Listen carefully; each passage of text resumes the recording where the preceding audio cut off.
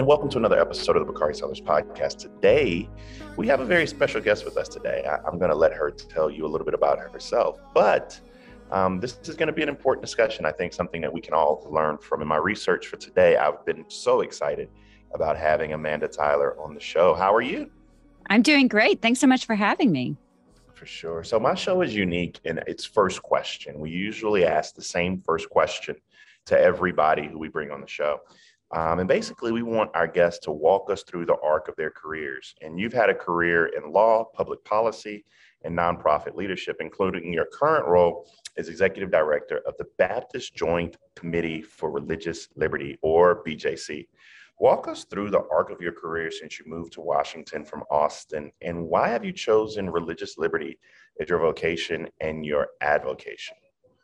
I love this question. I love that you frame it as vocation, because that's very much how I see my career and my current calling to my job at BJC. I think the arc of my career, the lesson to be learned is have some good internships, because I interned all the way back in high school when I was in Austin with my local member of Congress, Representative Lloyd Doggett, who is still in Congress. And it was, I interned in high school and in college with him, and then ended up serving as his district director and his Ways and Means Counsel later in my career. And so I came back to that job. But also when I was in college at Georgetown University, I interned at the organization that I lead now, BJC.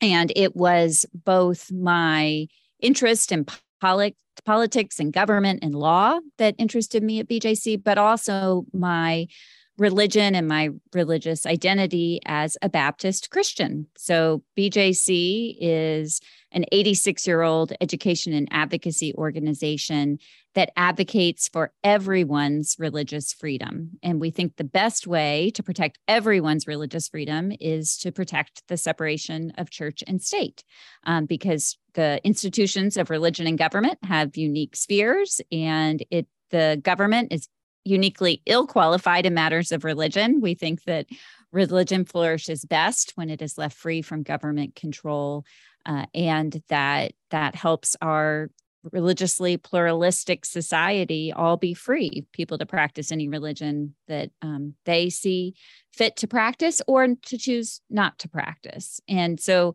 this animating issue and mission has been something that has caught my attention for really my entire career since I was a college student. So I interned here at BJC. I worked here as a legal assistant before I went to law school, but I stayed connected with the organization. I was on the board of the organization when I was working for Congressman Doggett. And when my predecessor announced his retirement in 2015, I decided that I would put my hat in the ring to succeed him. And I was called to this job in September of 2016 and started leading the organization in January 2017. I'm specific about those dates because I was actually called to this job before the 2016 election, when I think if we can remember back, a lot of people didn't think that Trump would win that election. And then by the time I took over, I came in just a few weeks before Trump was inaugurated. And so my time leading BJC since January 2017 is not exactly what I anticipated it might be when I took the job. And yet it has been incredibly fulfilling to be leading the organization in this important mission at a time when religious freedom principles have really been contested. And we've had some urgent threats to religious liberty over the past nearly 6 years. That's what I wanted to talk about just briefly. I mean, This moment that we're in, talk about the necessity of BJC during this time period that we're in today. Yeah.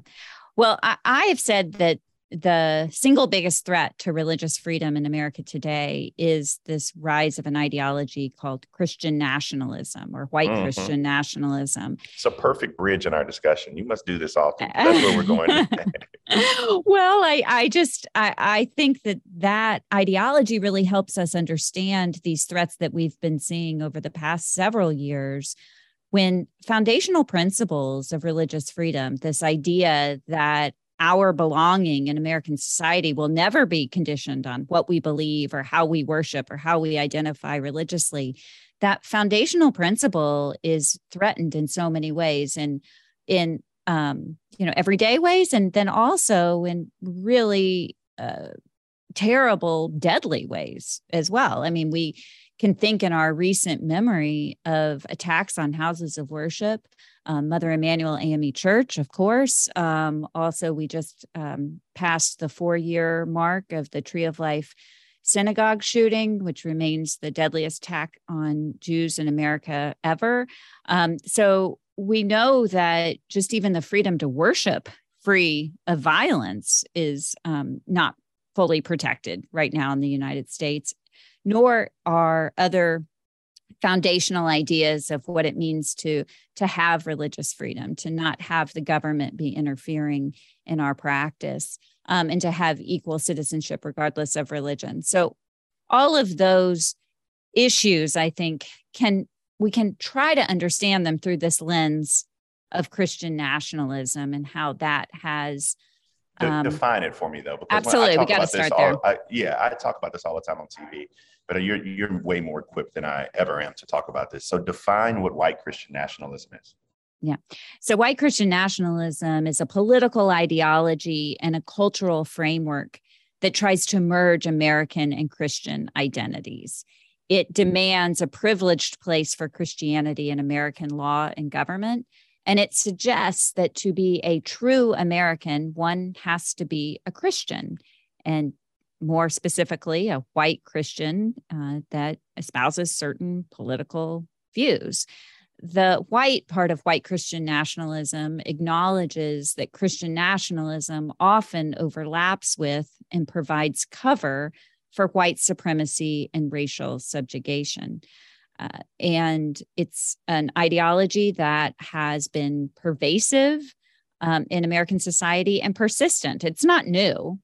The foundations of this can go back centuries, really, to even before the founding of the country.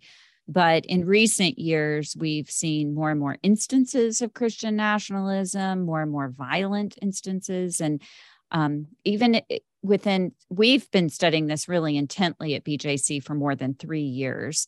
That's what I want to, let's piggyback on that real quick, because I'm a history major, particularly African-American studies major. And you do know, and as you articulated, this isn't something new. I mean, we had the terror of the Christian organization known as the Ku Klux Klan, right? So This isn't new. But is there anything new that sticks out to you about this variant? And I just call it that because it's kind of like a plague, but this variant of white Christian nationalism, is there anything that's changed? Or maybe the usage of social media or technology, et cetera? Well, I think that's part of it. I do think that the way that it's spreading and the misinformation associated with it is spreading at a much greater speed because of social media. It's able to get larger and larger networks. Also, the rise of misinformation and disinformation in general, and how Christian nationalism is linked to election lies and lies about COVID, for instance, and how it can metastasize onto these other misinformation campaigns. That is something that's particularly virulent. I think what's also somewhat new, I'm sure if, we could have a historical look and see how other American presidents have used Christian nationalism to gather their forces.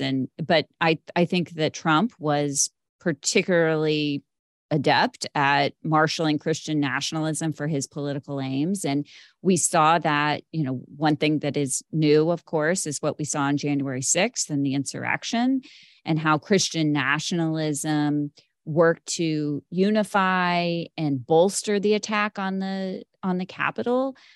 BJC worked on a report with Freedom from Religion Foundation that is the most comprehensive accounting to date of how Christian nationalism helped influence and drive the attack on the Capitol on January 6th. And so I think that shows kind of how Christian nationalism is an urgent threat to American democracy. That's certainly a new piece of this. And what's even more recent is in the last few months, how American politicians, some of them have been embracing Christian nationalism as a label. Marjorie Taylor Greene claiming to be a proud Christian nationalist and then quickly producing and selling T-shirts for others to say the same thing. And the fact that we haven't had a strong response from mainstream Republicans to denounce that idea means that we are, I believe, at a risk of having this ideology be normalized.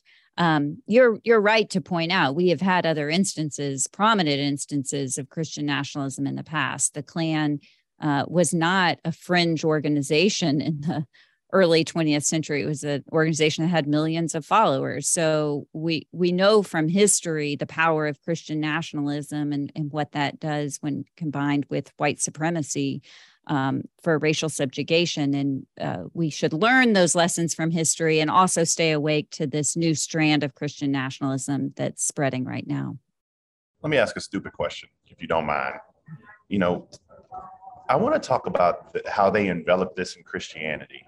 Because is it that they're actually practicing Christianity at all when there are other Christians who don't necessarily, like you or I, believe the same things that they do? How do they not see the racist undertones and just acknowledge that they're using Christianity as a pretext? Mm-hmm. It's not at all a dumb question. I mean, I think this is what makes Christian nationalism so virulent and hard to deal with. It's like an oxymoron, right? Yeah, well, I believe so, yes, because Christian nationalism is directly against the gospel of Jesus, the gospel of love, and instead it replaces the gospel of love with a false idol of power. But in doing so, it uses the symbols of Christianity, biblical texts, images of Jesus, things like the Christian flag. So it is confusing because it uses all of these Christian symbols to prop up its power ideology. And as far as what those who most embrace Christian nationalism, as far as what they believe in their hearts, I can't speak to that. I think that, there are sociological studies that show that not all of these people go to church. Not all of them even claim to be Christian, although many of them do both claim to be Christian and go to church. So how they reconcile their theology, their Christian practice with Christian nationalism is a question that's difficult for me to understand from the outside. And that was one of the reasons, and one that we at BJC helped launch an initiative called Christians Against Christian Nationalism, a resource that is for Christians in Christian community to examine for themselves how Christian nationalism has possibly impacted their walk with Jesus and their practice of Christianity, and to point out how Christian nationalism directly conflicts with not only America's constitutional protections for religious freedom, but also with the Christian religion. And so I am not old by any stretch, but I'm 38, and I've been involved in politics for 2 decades now, and I don't recall ever seeing a point where this white Christian nationalism was so enveloped within and became a fabric of the Republican Party. Is it all because of Trump? What has caused that drift towards that being a just steady prong in the politics of Republicans in the country?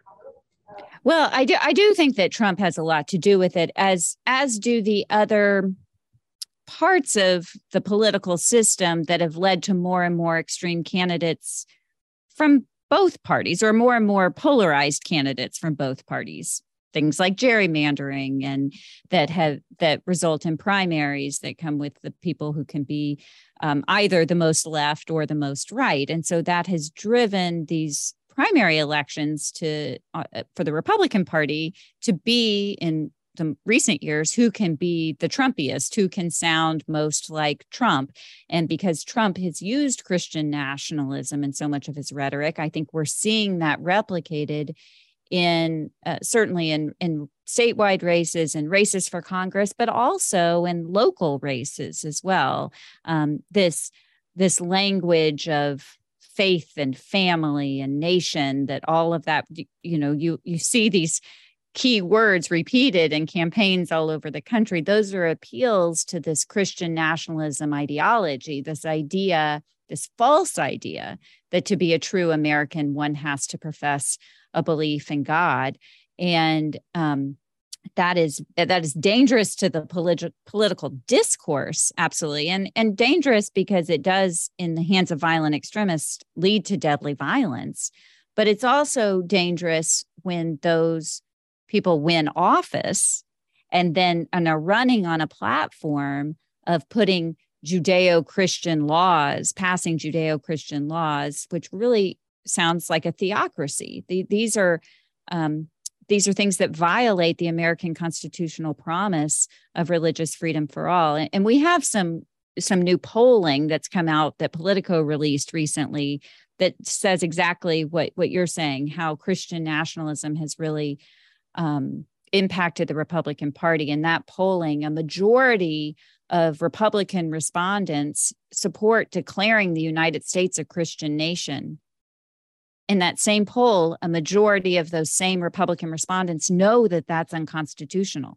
So they're willing to violate the Constitution in order to promote Christian nationalism. That is something that we should all be concerned about in our electoral discourse.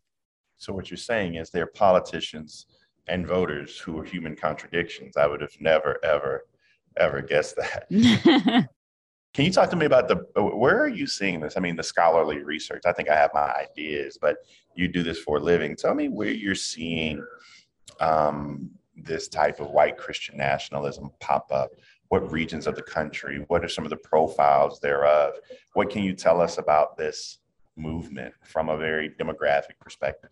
Yeah, and I rely pretty heavily on scholarship from Andrew Whitehead and Samuel Perry, who wrote a book in 2020 called Taking America Back for God, which I highly recommend as a wonderful source and primer on Christian nationalism, very accessible. And they have done extensive research on this issue for many years, and their findings show that Christian nationalism is a nationwide problem. There are certainly areas of the country where they see higher instances of Christian nationalism, but it's a mistake to say that this is restricted to just one area of the country. People will just put it in Alabama and say it's just a Southern thing when truly it's not. Absolutely. Yeah. Or in my home state of Texas, right? They'll say this is just Texas. This is just, but it's not. It's all over the country. And that's because it's an ideology that has permeated the American experience for so many years. And so it's kind of been there latent for all this time and then can be exploited by different people at different times. So it's something that all Americans need to take very seriously. It's also not limited. We've been talking about the Republican Party and how it's gaining but this is something Democrats can be impacted by Christian nationalism. All ethnic and racial groups can be impacted by Christian nationalism. So you're right. And all Christian denomination, all religions, but also all Christian denominations. It's across. Let me just ask you a couple more questions. Sure. I mean, I feel like at its most extreme, as I've seen it, I was friends with Clemente Pinckney. We saw it at Mother Emanuel. This manifests itself in violence and domestic terror. And I guess my question is, what's the federal government's role in getting after this issue? And are there concerns about religious liberty and the First Amendment associated with the kind of law enforcement, I guess, activity that needs to be happening around this issue? My question is, how do we strike the balance of stamping out the violence and domestic terror without trampling upon religious freedom? It's an excellent question. I mean, I do think we need to think about violence that's inspired by Christian nationalism as hate crimes, right? So the FBI and the federal government certainly do have jurisdiction over that and need to be studying Christian nationalism as they study other white supremacist groups and other ideologies that are driving this kind of horrific violence. When we think about the autonomy, I think your question about religious freedom is getting at this idea of the autonomy of the church and knowing that these are places that we say are free from government control. I mean, yeah, you can't have people outside surveilling the Southern Baptist Convention, right? But how do you still stamp this out, knowing that it's a growing issue? That because when the violence happens, it's too late. Yeah. Well, and I think all kinds of profiling for, just as we've seen, people who have wanted to profile, for instance, Muslim organizations. That's highly problematic because it's not, your religious identity is not something that leads you to violence, right? But it's this ideology of Christian nationalism which can lead to violence. And so it needs to be done in a thoughtful way that concentrates on the ideology and not on religious identity. Those are two distinct things. And that's why I think it's always important to distinguish how Christian nationalism is not the same as Christianity. We understand that some Christian communities have been largely impacted by Christian nationalism, but they're not the same thing. And so I do think working with experts at de-escalation and at really trying to de-radicalization, those kinds of experts would be those are the kinds of resources that the government can be investing in when it comes to Christian nationalism. I think another thing that the government can do, the January 6th committee has the information that we've shared and put out about Christian nationalism and the insurrection itself. And I hope that the committee will include that in their investigation to really understand how Christian nationalism worked on that attack. And that might help provide other resources for the federal government to do additional investigations in their work that can prevent similar things from happening in the future. I guess the larger question, and one of my final questions for you, is what's the role of men and women of faith in this country in pushing back against white Christian nationalism? Yeah, I think it is absolutely imperative that everyone works to dismantle Christian nationalism, but that there is a particular responsibility on those of us who claim Christianity to counter Christian nationalism. And that's because there is this red herring that some people will throw out that to call out or fight against Christian nationalism is to be against Christianity.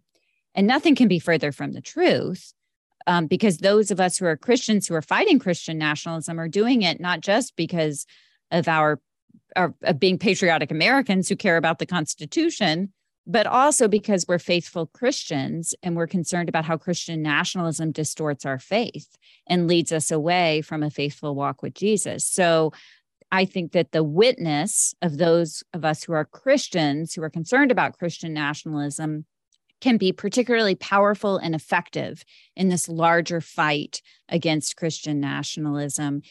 One of our core principles at christiansagainstchristiannationalism.org is people of all faiths and none have the right and responsibility to engage constructively in the public square. This is our opportunity as people of faith to engage constructively in the public square and to draw attention to and concern about Christian nationalism. I mean, this is a heavy episode. I've learned a lot preparing for it, but how can people follow you on social media? And even more importantly, how can people support the work that you do at BJC? Oh, thank you. Yes, please follow me on social media at Amanda Tyler, BJC, and you can follow BJC at BJC on the Hill. You can learn a lot more about BJC's work and support our work at bjconline.org and learn so much more about our campaign at christiansagainstchristiannationalism.org, where you can sign a public statement as a Christian against Christian nationalism.